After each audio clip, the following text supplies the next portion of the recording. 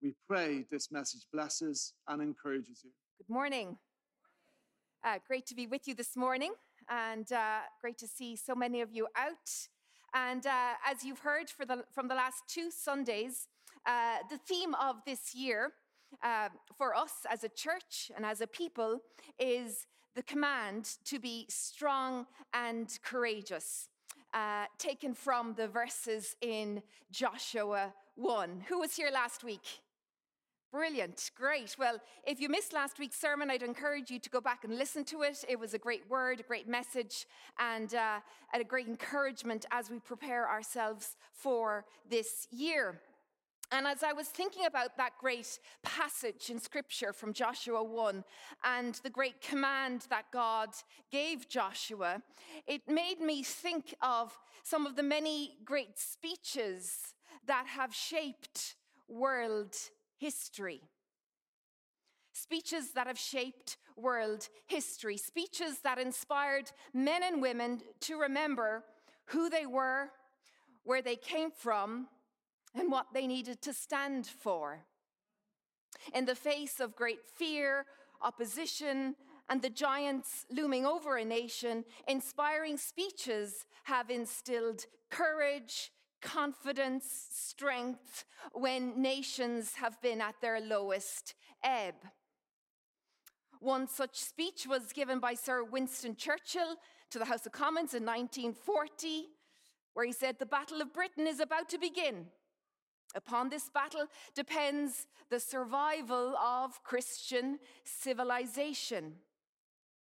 Of course, Europe at this point were in defeat, and Britain were looking defeated, but he inspired the nation to fight from every corner, urging them to brace themselves, to do their duty, and carry themselves in such a way that even 1,000 years on, people would say this was their finest hour. Another powerful speech and famous one was given by Martin Luther in 1963. We recently just there celebrated the Martin Luther Day, and I have an excerpt here that I thought to read to you, an excerpt from his famous "I Have a Dream" speech. "Now is the time to make real the promises of democracy. Now is the time to rise from the dark and desolate valley of segregation to the sunlit path of racial justice. Now is the time to lift our nation from the quicksands of racial injustice to the solid rock of brotherhood. Now is the time to make justice a reality for all God's children. I have a dream that one day this nation will rise up and live out of the true meaning of its creed. We hold these truths to be self-evident, that all men are created equal. I have a dream that one day on the red hills of Georgia, the sons of former slaves and the sons of former slave owners will be able to sit down together at the table of brotherhood. I have a dream that one day, even in the state of Mississippi, a state sweltering with the heat of injustice, sweltering with the heat of oppression, will be transformed into an oasis of freedom and justice. I have a dream that my 4 little children will one day live in a nation where they are not only judged by, they're not to be judged by the color of their skin, but by the content of their character.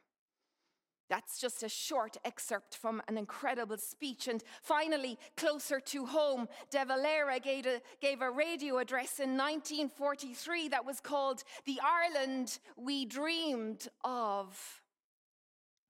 The ideal Ireland that we would have, the Ireland that we dreamed of, would be the home of a people who valued material wealth only on a basis for right living, of a people who, satisfied with frugal comfort, devoted their leisure to the things of the Spirit, A land whose countryside would be bright with cozy homesteads, whose fields and villages would be joyous with the sound of industry, with the romping of sturdy children, the contest of athletic youths, and the laughter of comely maidens, whose firesides would be forums for the wisdom of the serene old age. The home, in short, of a people living the life that God desires that men should live. With the tidings that make such an Ireland possible, St. Patrick came to our ancestors 1,500 years ago, promising happiness here no less than happiness hereafter. It was the pursuit of such an Ireland that later made our country worthy to be called the island of saints and scholars.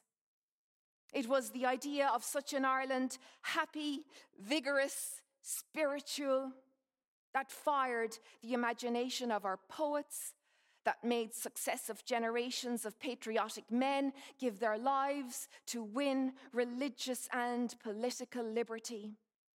And that will urge men in our own and future generations to die, if need be, so that these liberties may be preserved. What an incredible God-centered vision he had, spoken only 80 years ago. Such speeches have turned the tide of war, have improved the lives of the oppressed, have instilled vision, purpose, and courage when nations were on their knees. Because fear and terror is more contagious than courage.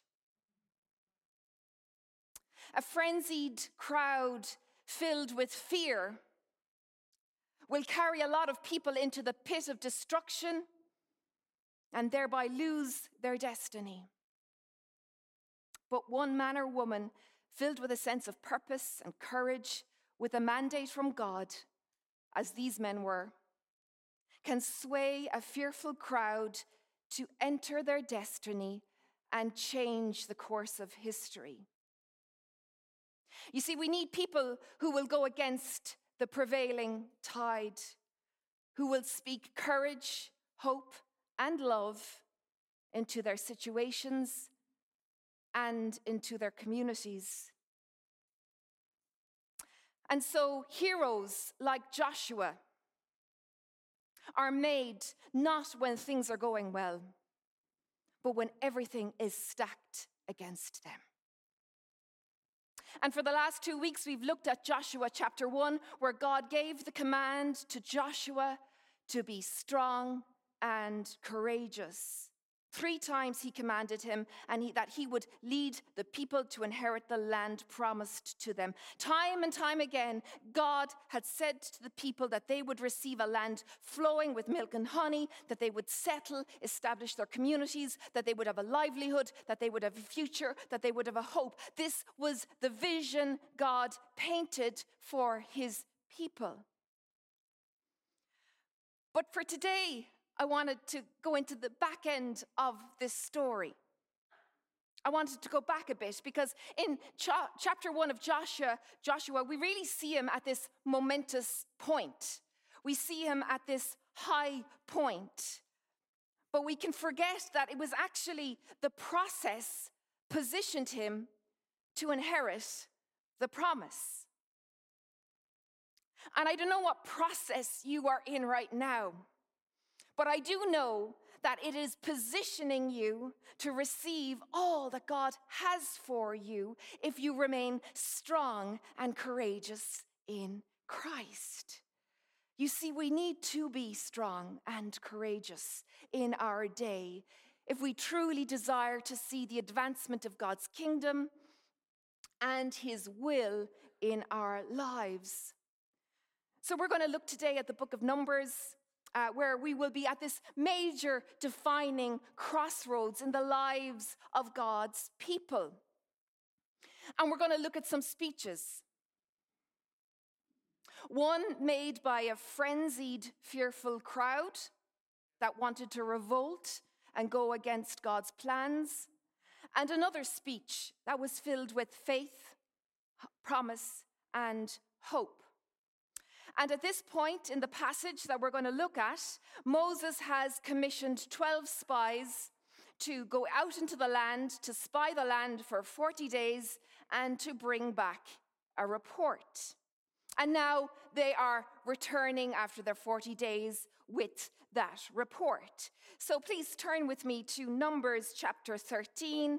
We're going to start in verse 26. Please turn with me in your Bibles, in your apps. But do keep scripture open before you, because we're going to refer to it throughout this time together.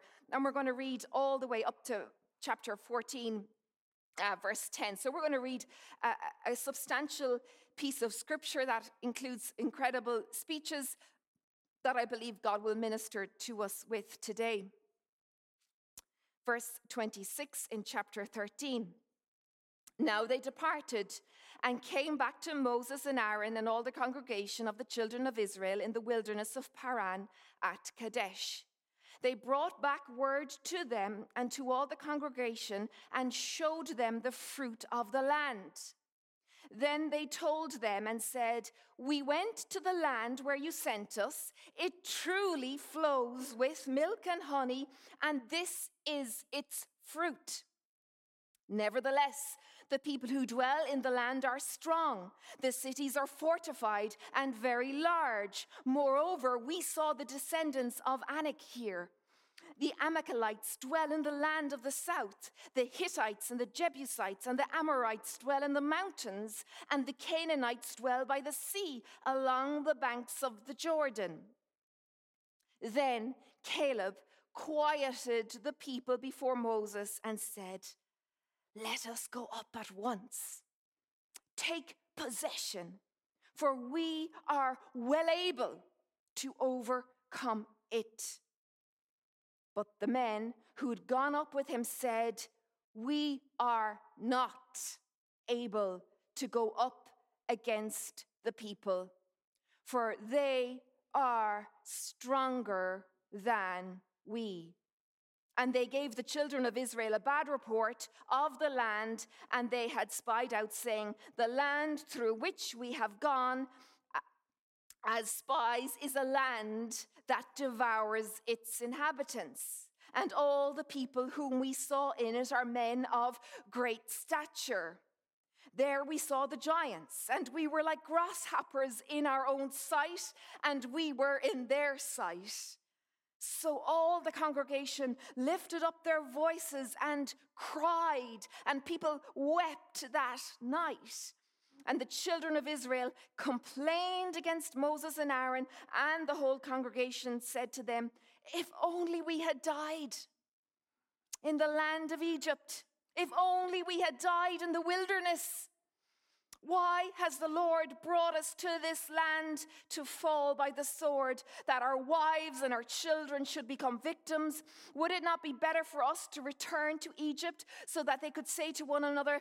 So they said to one another, "Let us select a leader and return to Egypt." Then Moses and Aaron fell on their faces before all the assembly of the congregation of the children of Israel. But Joshua the son of Nun and Caleb the son of Jephunneh, who were among those who had spied out the land, tore their clothes, and they spoke to the congregation of the children, saying, "The land we passed through to spy out is exceedingly good. If the Lord delights in us, then he will bring us into this land and give it to us, a land which flows with milk and honey. Only do not rebel against the Lord, nor fear the people of the land, for they are our bread. Their protection has departed from them, and the Lord is with us. Do not fear them." And all the congregation said to stone them with the stones. Now the glory of the Lord appeared in the tabernacle of meeting before all the children of Israel. Father God, we thank you for your word to us this day, Lord. Jesus, come right now. Be present in every heart. Be present to us, Father God, in our situations. And as we sung, open the eyes of our heart to see things as you see things. Show us, Father God, where we are living in fear so that we may break through into the promises that you have for us. In Jesus' name we pray. Amen. So Moses sent 12 spies, a man from each tribe, to spy out the land. And 10 of them bring back a negative report, and 2 have a positive report. Now, it's worth remembering that what the 10 spies had to say was true. The men were big giants, and Jericho was a fortified city. And so often our fears are founded on facts. It's sometimes very easily to look at the facts and we can deduce fear. You know, we can rationalize our fears, lean on our own understanding, and come to a nice, fearful conclusion.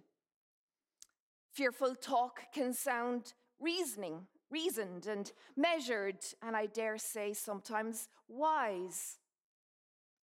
But a seed of fear can ripple across a family, across a community, and across a nation, resulting in this catastrophic thinking and a disproportionate response.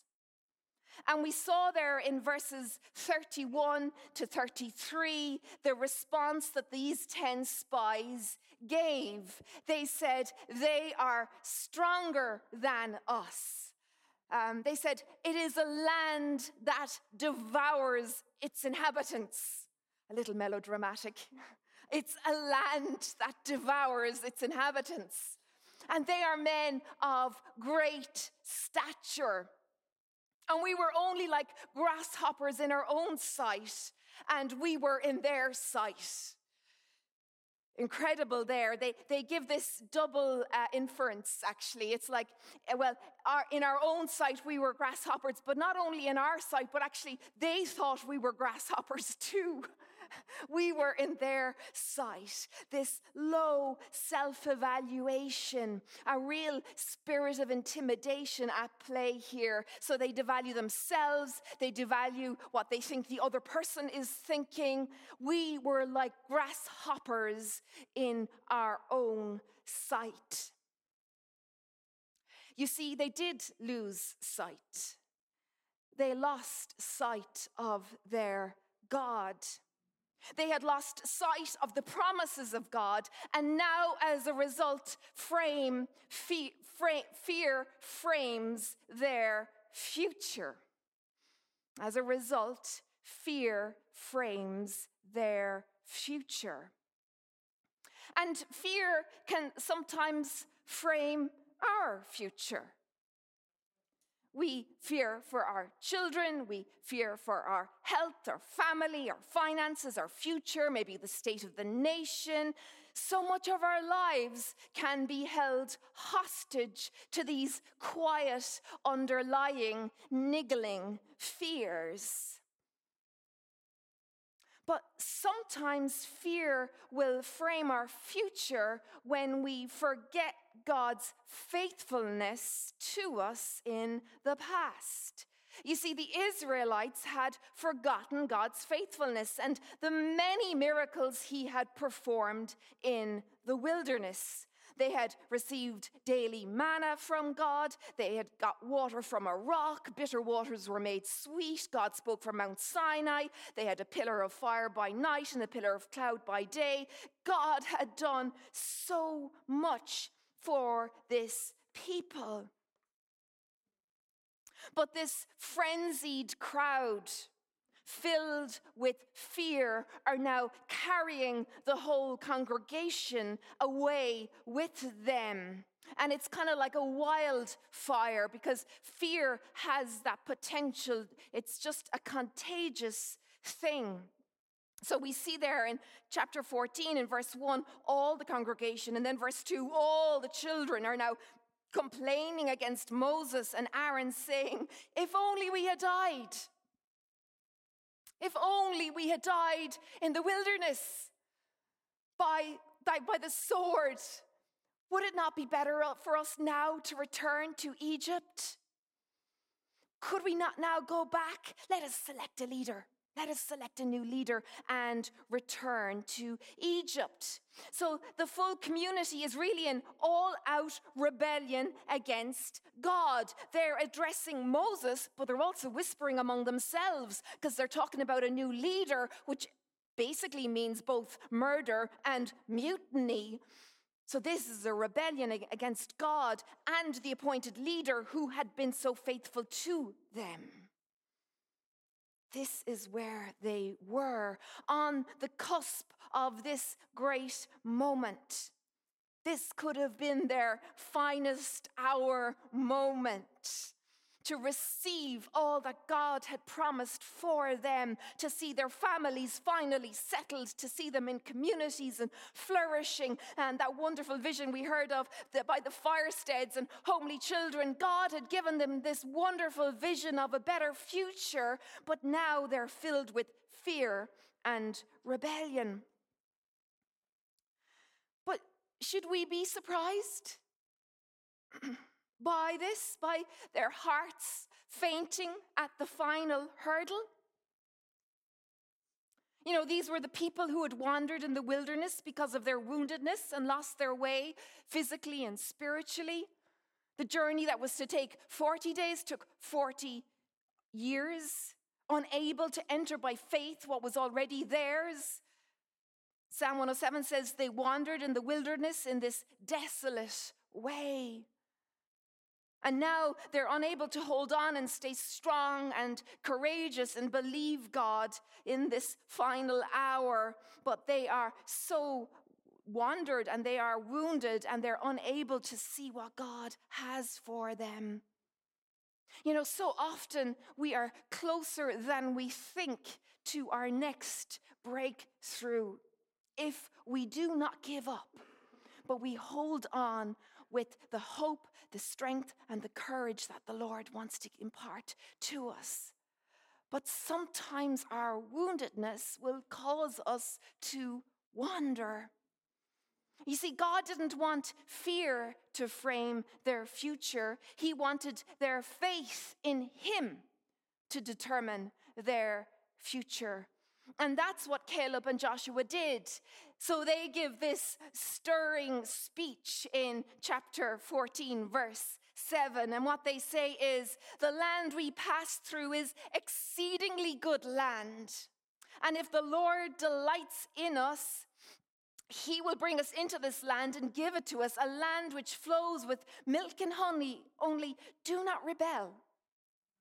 Do not fear the people, for they are our bread. Their protection has departed from them, and the Lord is with us. Do not fear them. You see, God wanted His vision that He had given them to frame their future and their perspective. He was looking for that faith to believe that He would do what He had promised. But they chose to forget His faithfulness and acted out of fear and rebellion. Sometimes we do forget, don't we? We forget all that God has done. We forget how far He has brought us and all the little ways and large ways He has cared for us and provided for us. Now, don't get me wrong. Fears are real. And sometimes the giants in our lives loom large. Situations can feel quite daunting and intimidating. Fear can paralyze us. But Hebrews 10:39 reminds us that we are not to be those that shrink back with fear and are destroyed, but those that press on with faith and are being saved. If the worship team would like to come back up, please. So how do we move from this place of fear to a place of faith? Well, I believe we have to pray our fears through with the Lord. We bring our fears into the presence of God in prayer, and we keep reading scripture until God speaks a word into our situation. You might remember the verse we read last week in Joshua. Keep the book of the law always on your lips, meditate on it day and night, so that you may be careful to do everything written in it. We need to be in the word of God, eating it, chewing it, meditating on it, in order to receive the word for our situation.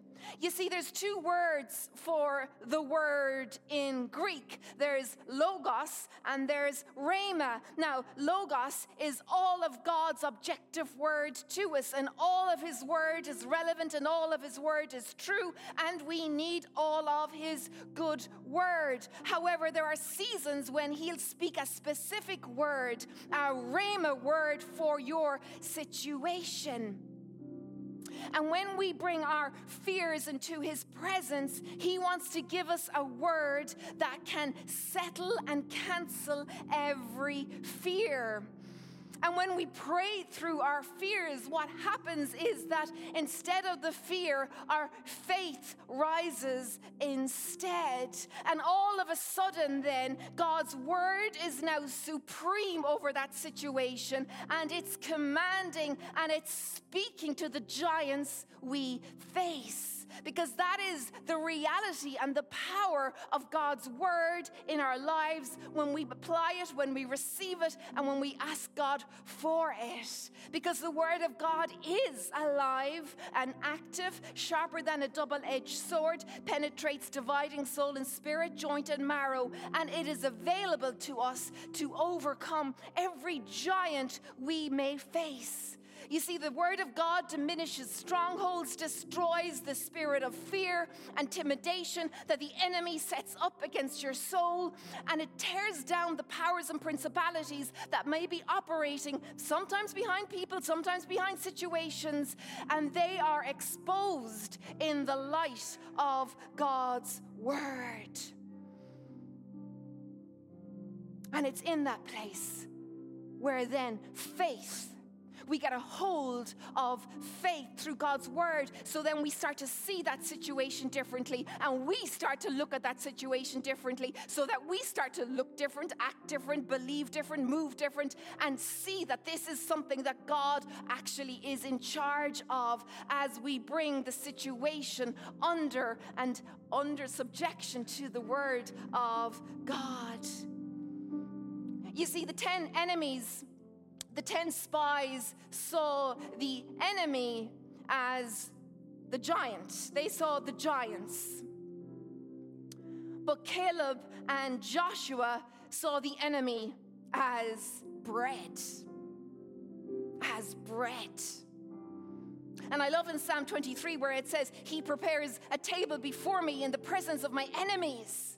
Because it's in the place of great fear and intimidation and desperation, there will always be things that God can only feed to you in those situations, and he will meet you in a special way. As he prepares a table before you in the presence of your enemies, he will feed you with the very thing you think is set up to destroy you.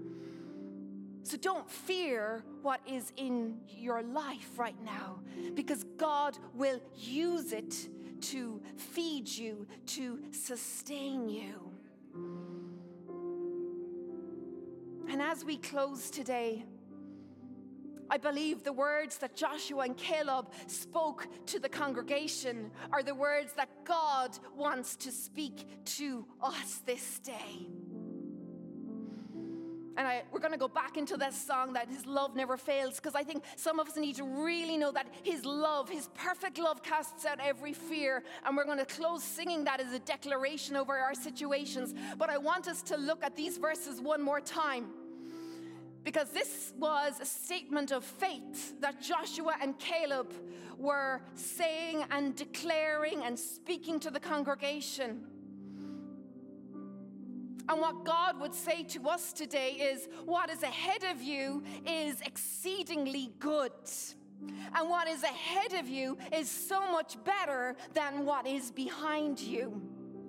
Because He delights in you. It's no longer if, it's that the Lord delights in you. He loves you with an everlasting love. And in Christ there is so much milk and honey. In Christ we are nourished. In Christ we are sweetened. In Christ we are sustained. But do not rebel against the Lord. Do not resist the work of the Holy Spirit in your life. Do not resist the move of the Spirit in your life. Do not resist Him.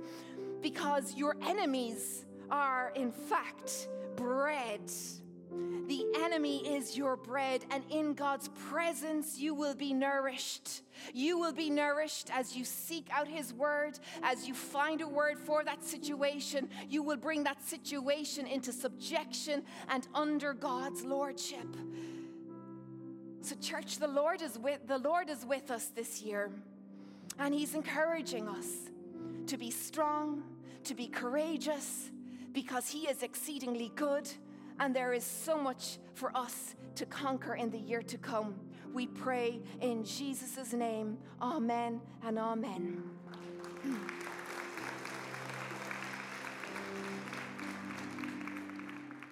Thank you so much for listening. We hope you enjoyed this message. For any more information, please visit stmarkcity.ie. Have a very blessed week.